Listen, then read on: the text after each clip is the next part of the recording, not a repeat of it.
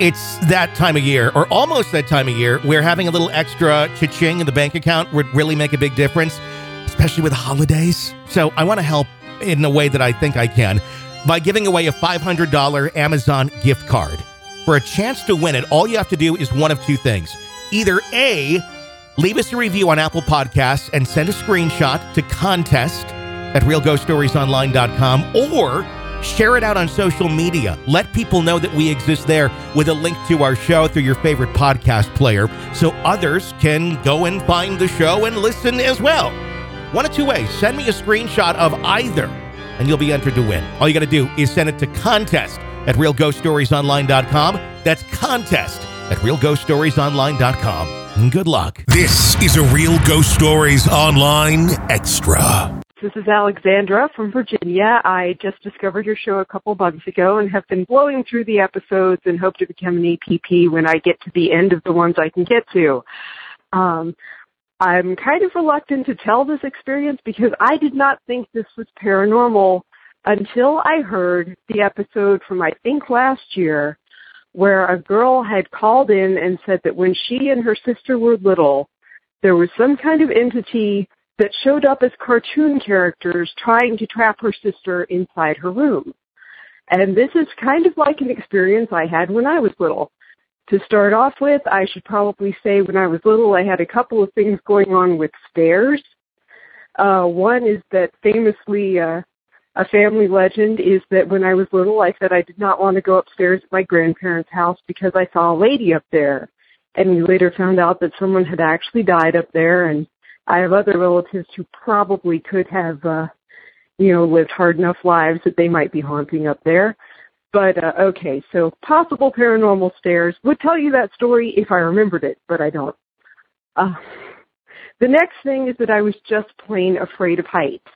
This kind of varied from time to time while I was little. Sometimes I could go down all right if I went slow. Sometimes I would actually have to sit on my butt and scoot downstairs if I had to go down them. So anyway, a couple of issues I had with stairs when I was little. When I was 7 years old, my aunt had a baby, and she had complications from the delivery and was basically out of commission but at home for several weeks. It was over the summer. My mom was kind of the caretaker for all of us in the family. So she packed me up since I was on break, and we were over at my aunt's house every day in the next city over for about, I guess, 3 or 4 weeks. So Mom could do all the housework and help out. Well, my aunt's stairs were not very intimidating to me usually. They were carpeted. They weren't as steep as the stairs at, say, the farm where the old lady was that I saw when I was a toddler.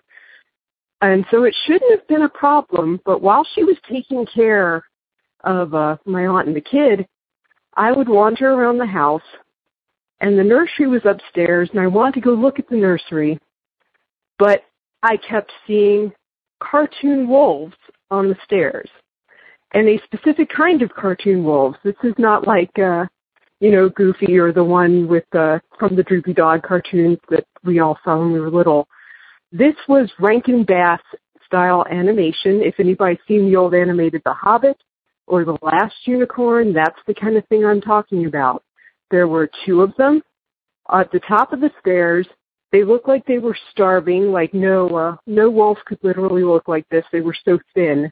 They had like big fuzzy faces and then very, very thin bodies, and they were always snarling.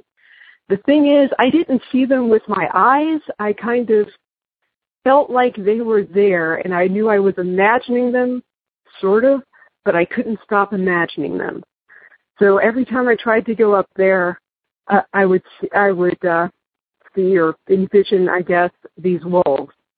And my mom is a very logical person, and I don't like to look bad in front of her. So eventually I kind of logicked my way into getting past these. They never moved toward me. They would just be there in my mind, and maybe not every time I tried to go up there.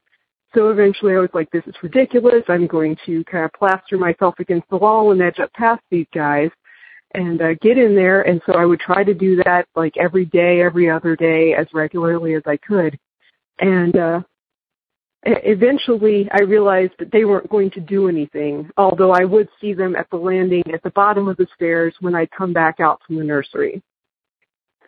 Eventually, this stopped, but I think it might have just stopped because we stopped taking care of stuff at that house.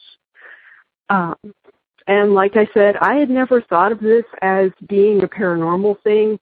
I kind of assumed in retrospect it was because I was no longer going to be the only grandchild on that side of the family, and I'm an only child, and, maybe my feelings were so intense that it produced this thing. But I don't know. I wonder what you guys think about that, and I would appreciate any input you could give me. If you want more real ghost stories and access to the world's largest audio archive of ghost stories, become an extra podcast person, an EPP. Sign up now at ghostpodcast.com or patreon.com/real ghost stories. Hey, got a crazy family? Love hearing stories about crazy families? Then you need to check out our brand new podcast called My Crazy Family, available wherever you get podcasts. Just search My Crazy Family right now, press subscribe, and don't miss any brand new episodes of My Crazy Family. You can even share your stories if you so please. We'd love to hear them. My Crazy Family. Search and subscribe wherever you download podcasts.